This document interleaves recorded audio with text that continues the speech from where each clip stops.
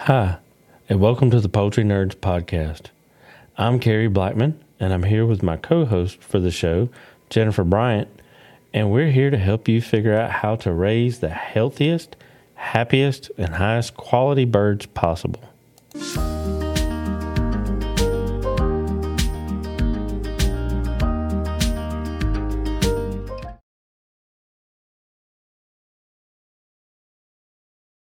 Today we're going to talk about what kind of chicken you want to get into breeding and what made you decide to get those particular kinds of chickens. Did you want them for eggs, to eat bugs, to be pretty out in your yard, to breed them, to show them? What was your reasons for getting into the birds you chose? So for that, I want to ask you a question. Mm-hmm. For our listeners, they don't realize that you actually breed T-Rexes. I mean, your Orpingtons. Yes. And your Kochkins. Cochins. Sorry, I mess that up every time. Yep. But your birds have won some very nice awards. Yes. Pretty ribbons. You've got the beautiful silver platter that you've gotten from your coaching. Why did you decide to start with dinosaurs? Well, when we first got back into chickens as an adult, we got Buff Orpingtons. That's what we started with. That's just the quintessential chicken that everybody seems to see flittering through the yard, and that's what David and I really liked. So that's what we started with. And then we decided to get into the exhibition quality type birds, and they are enormous compared to the run-of-the-mill hatchery quality birds. Well, then one day I got this brilliant idea that I needed to also have a light Brahma on the farm because they're really pretty too. And so I bought some light Brahma hatching eggs. And when light Brahmas hatch, they're yellow. And I got a black one. So I texted the breeder and I'm like, what's this? Because I had never seen a black light Brahma chick before. And she said, oh, that's a Cochin. I'm going to need that back. No, I think I will keep it. So he grew up, and his name actually was Pretty Boy because he's so pretty, and he would strut around the yard, and he had this weird head twitch that he would do. And I just love that bird. He was really, really sweet. So I got to looking around and realized that he was hatchery quality. He wasn't really anything to want back, honestly. And so I found a APA judge, actually, who bred Cochins, and I bought my starting trio from him and had them shipped down. And that's how I got into Cochins. Okay. And I don't have Brahmas anymore. So basically, you accidentally got into Cochins. I did. I will say that the ones that you have, they are ginormous and they are very fluffy, but the hue that the feathering has is beautiful. That beetle green sheen. Yeah, you have to work on that. Yeah. I mean, I feel like there's a lot that goes into it. Before you take them to a show, they probably go through a whole beauty regimen. And I mean, I'd like to hear more about that later for sure. Yeah. So what is the real difference? You said hatchery quality. I heard you say that a couple times. What's the difference, and why does it matter? So a bird that is bred for show or to the standard of perfection per the APA rules or per the Breeders' Club, they have certain characteristics called type that you want to look for. So, for example, an Orpington has a fairly level top line. It has like a 15-20 degree angle to the tail. But a hatchery quality or utility type Orpington, a lot of times when you see them, they almost look like an astrolorp with almost a U-shaped top line. And they can be very narrow through the body and a very narrow, we call them pinched tails. Their tail will actually come up to a point, but the Orpington, the standard bred Orpington, will have a very full rear view look to them. I always call it like a flower. It opens up almost into a perfect circle. And a hatchery quality is very pinched like an upside down V almost. So it's a very different body type. And at the end of the day, there's really not a whole lot of, I don't know, resemblance.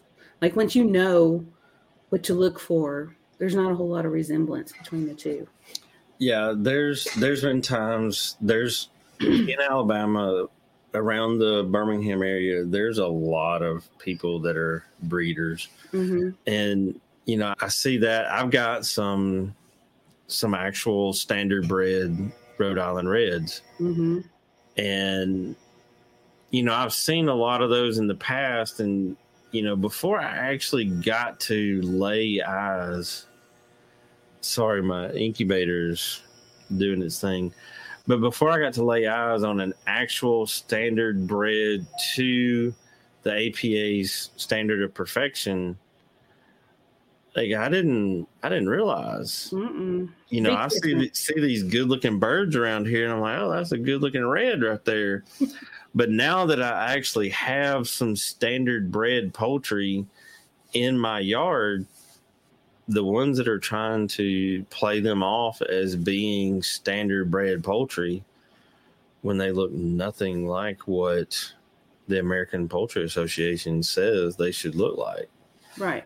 Hi there, fellow poultry enthusiasts. I'm Rip Stalvey from the Poultry Keepers Podcast.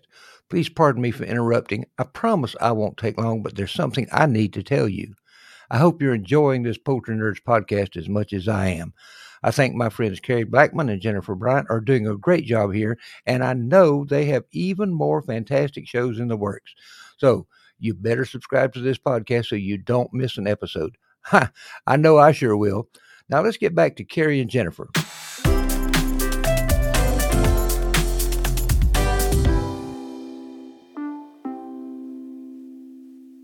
Well, and there's a reason. I mean, hatchery quality is fine. They grow faster. They lay earlier. They eat bugs the same. They're cheaper. They lay a lot more. They do lay a lot more. So if you're looking for bug eaters, egg layers, just something to have, then there's no reason to spend money on the standard bred. Just go get, your neighbor's Buff Orpingtons or mixes or whatever it is that you want. There's nothing wrong with a utility bird. They all have their purposes. And that's something that when you go to get chickens that you need to decide. I mean, what is it that you want out of them? If you just want eggs and you just want something to eat the chiggers, then by all means I would highly suggest barnyard mixes. The hybrid vigor, the health from them, like getting a mutt dog, it'd be the same thing. Yep, they would be healthier, and you don't have a lot of money into them because everything wants to eat chicken. So if you lose one to a hawk, you're not going to be out $100. Now, personally, I would like to see a hawk that could take one of your Buff Orpingtons. I've had them try. Now, I keep Pyrenees out there with mine, and I did have one try in 2022. We saw it come down, but Bear also saw it come down, and the hawk did get its hands on the pullet, his claws on the pullet, but Bear got his mouth on the hawk. So it had to have been a pullet because, going back to looking at your chickens, you've got some weigh 10, 12 pounds easy. Oh, easy. Yeah, easy. And that's, is that a hawk or a pterodactyl? Well, I don't worry too much about the hawks, in all honesty. I know that's a big concern for a lot of people. Turkeys are good to keep. Hawks won't mess with turkeys, and I have turkeys out there. But I have 3 LGDs, so I don't really worry too much about hawks. So now another thing that you could keep, that if you just wanted eggs, you don't want to worry about the birds flying over your fence, is you could get a heavy duck. The hawks won't bother the big heavy ducks, and they'll eat the bugs. They'll lay the eggs. So you don't even need to get chickens if you didn't want to. You could, for that matter, you could get a stack put a bunch of quail in it, and you can get eggs that way. They're not going to eat the bugs in the yard. No, they won't. No, my quail are very picky eaters. No, yeah, mine aren't. I do have a funny duck story. So last summer or the summer before, when the cicadas were out. Mm-hmm. Okay, so they're everywhere, right? And we don't have a lot of trees, so the cicadas are kind of just buzzing around and the ground and stuff. Now I have the big, heavy. Well, they're technically a medium, but all my birds are too big, so I have heavy Welsh Harlequins, and they were standing there, and the cicada flew by, and the duck. He was a young male. He just reached out. And I wish I had caught it on video because it would be a world famous TikTok. But he reached out and grabbed that cicada. And it was screaming like for life. It was just screaming. And it was struggling with him. So he put his head down and he like pushed it against the ground to kind of like regroup his grip on it. And then he put his head up and he swallowed it. And that cicada was in his crop, screaming bloody murder. And that duck is looking at me like, do something. This is not right. You need to do something about this. And so he went running off because he didn't know what to do. That's hilarious. Oh, I was dying laughing. That's funny. It was great. What are your opinions on the... Let's call them yard candy. The pretty birds that look good out in the yard that don't really lay a lot of eggs and all that good stuff. So I do get a lot of people that come and buy my birds for that. Now, I'm a different kind of breeder in the sense that my extras, if I can't use them for my purposes, then to me, they're just another chicken. And so the term there would be pet quality. And I just sell them off as just, the same price and whatever as a barnyard mix type bird. And so people will wait for me to do that because they want what they call yard candy because they're not going to breed it. They're not interested in showing it. They just want to look out the window and see that big giant Orpington or that giant black cochin. I mean, you got to admit that those things walking across the yard make a statement. So, I mean, I have people that will come and get them just so they can watch them walk across their yard. So one breed that I have recently fell in love with is the American Breast. Mm-hmm. I got some of those. I got 5 pullets and a cockerel they're about 5-6 months old now. Mm-hmm. Beautiful white birds. They have the red combs and wattles they're like a perfect vibrant red. Their legs are gray, which is very unique to me. I thought it was really cool. But the Pauly Shore movie where he's chasing the chicken and he's wondering if it's extra crispy or original recipe. Mm-hmm.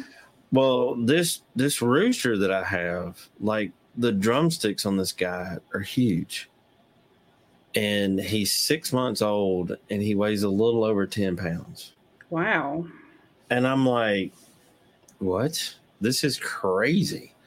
And the more research that I've done on these birds, the French consider them to be a delicacy. Mm-hmm. Their meat's supposed to marble, right? Their meat will marble. There's a process that you got to go through in the finishing. Like if you're planning on culling the bird and putting it on your table, letting it be table candy, there is a process that you can go through and certain things that you feed them the last couple of weeks to get them marbled the way they should be. But I mean, I want to try it on one of them to see. Now the ones that I have are really nice. They are very, very close to the French standard. Obviously, it's not recognized by APA yet, so we don't have an American standard yet. We do. There is actually somebody that I know, it's a friend of mine that's in the process of working through that. She's gotten the documentation and, she's submitted a lot of the stuff, and I think it's been reviewed once or twice already. But I'm planning on breeding those because they're huge and they're really, if they're really sought after by the French for eating. I like to eat a good chicken. So do they lay a medium or a large egg? It's anywhere between 50 and 60 grams is a good one. That's a good one to set in your incubator. The ones that are like 65 plus, a lot of them are double yolkers, and double yolkers are fine, but that doesn't meet my objection. So I have identified one that is a double yolker, and she has I call it an ankle monitor. She's got a leg band on, and when I'm done getting her up to size, she is actually going to be the first one that goes into the kitchen. Well, remind me, and I'll bring you some milk, and we can see if we can get her marbled. That's right, because you have cows and you have raw milk. I do. That'll work out perfect. Because I'm curious. I mean, who doesn't want to? I know Chick-fil-A is great, but who doesn't want to see what $100 chicken sandwich is like? So, do you have to grow them out 6 months to get them up to size? Yeah, they're what you would call a heritage bird or a standard bird. They don't grow ridiculously fast like the Cornish crosses do. But that's like 16, 17 different mutations that there's nothing natural about a Cornish cross, which is why a lot of people don't like them. I love them. I ordered 200 the other day. And I mean, you know what? My wife, she prefers her chicken to be boneless, skinless. And that's what it is. And we go through a lot. I mean, that 200 at my house with the crew that I have might last us 6 to 8 months of chicken. But from what I have been told, this full-size bird is a whole different taste. My granddaddy raised beef masters, and he had chickens, which is what got me into poultry originally. And there was, I mean, until I was 19 years old working in a meat market, I did not eat meat that wasn't wrapped up in butcher paper. And my wife, right before my granddaddy passed away, was the first time that she actually went to the store to buy beef. And when she did, I told her what to get, and we noted that it tasted different and that we liked pasture raised better. So I'm trying to work around to that with the poultry, and I'm hoping that this breast will get me where I want to be with the chicken aspect. We eat our Orpingtons and our Cochins. I prefer not to eat the Cochins for various reasons that I won't get into, but I do eat the Orpingtons, most of them actually. And we do a batch of Cornish cross every year. From March until May, we do the Cornish. And I had a customer here, I don't know, a couple weeks ago, and she asked me why would I do Cornish if I was doing Orpington. And I'm like, well, it's kind of like saying, would you eat venison instead of beef? Yes, I like venison, but it's different than beef. And so the Orpington has a different texture than the Cornish cross. And it's just having a variety in the freezer is why we do both. Choosing a breeder quality or a potential show bird, they kind of go together. So getting quality birds, they're very hard to find, and it takes a lot of patience. And you would need to, once you decided on which breed and which variety, which means color, that you wanted to have, you would need to research the breeders. And I would start with the breed clubs. So like, for example, the Orpingtons, United Orpington Club, the Cochins International. I'm sure yours have breed clubs, right? The Rhode Island Red Club of America. Right. And there is an American breast. I actually think there's two of them. And they have, one of the things that I like about the breasts and their breeders list is before you can get on their breeders list and be considered a reputable breeder, you have to show that you've been working with that bird for 2 years. So you can't just wake up one day, order some hatching eggs, and boom, I'm on the breeder list. Mm-hmm. I like that because there's a lot of people that decide I'm going to be a breeder, but they don't get the education to learn what a breeder is. Mm-hmm. And they're really just cloning chickens. Exactly. And, back to the standards that we talked about a while ago, if you're cloning chickens and you're not culling chickens, then you could be replicating bad blood. Mm-hmm. And that's not good. No, you're being a hatchery. You're being a hatchery. And I don't know. I understand that you have to hatch chickens out to make money. Mm-hmm. But I also understand that you should have some kind of ethics that you go by in maintaining the purity of the lines that you choose to work with. Now, if you want to get online and advertise that you're a barnyard hatchery, then, hey, more power to you. But, I really feel like if you're going to work with any breed, you need to maintain the quality and the purity of that breed. Yeah, I agree. And then you need to make your decisions and pick for the direction that you want to go. You want to pick the color, the type, you want to make sure your skin color is correct. And all of those things go into making a breed what it is. You can't have a buff Orpington with black legs. That's not pure. That's not how it's supposed to look. Now, once you go on and find your breed clubs, each breed club should, at least the ones I belong to, have breeder directories. Mm-hmm. And you can usually find those on their websites. Most of them have Facebook group pages. Yeah. And then at the very minimum, you can ask for references. Thank you for joining us this week. Before you go, don't forget to hit the subscribe to our podcast so you get new episodes weekly right in your inbox. You can email us at poultrynerds@gmail.com. And we're also on Facebook. And till next time, Poultry Pals, keep clucking, keep learning, and keep it exciting. This is Jennifer signing off from Poultry Nerds.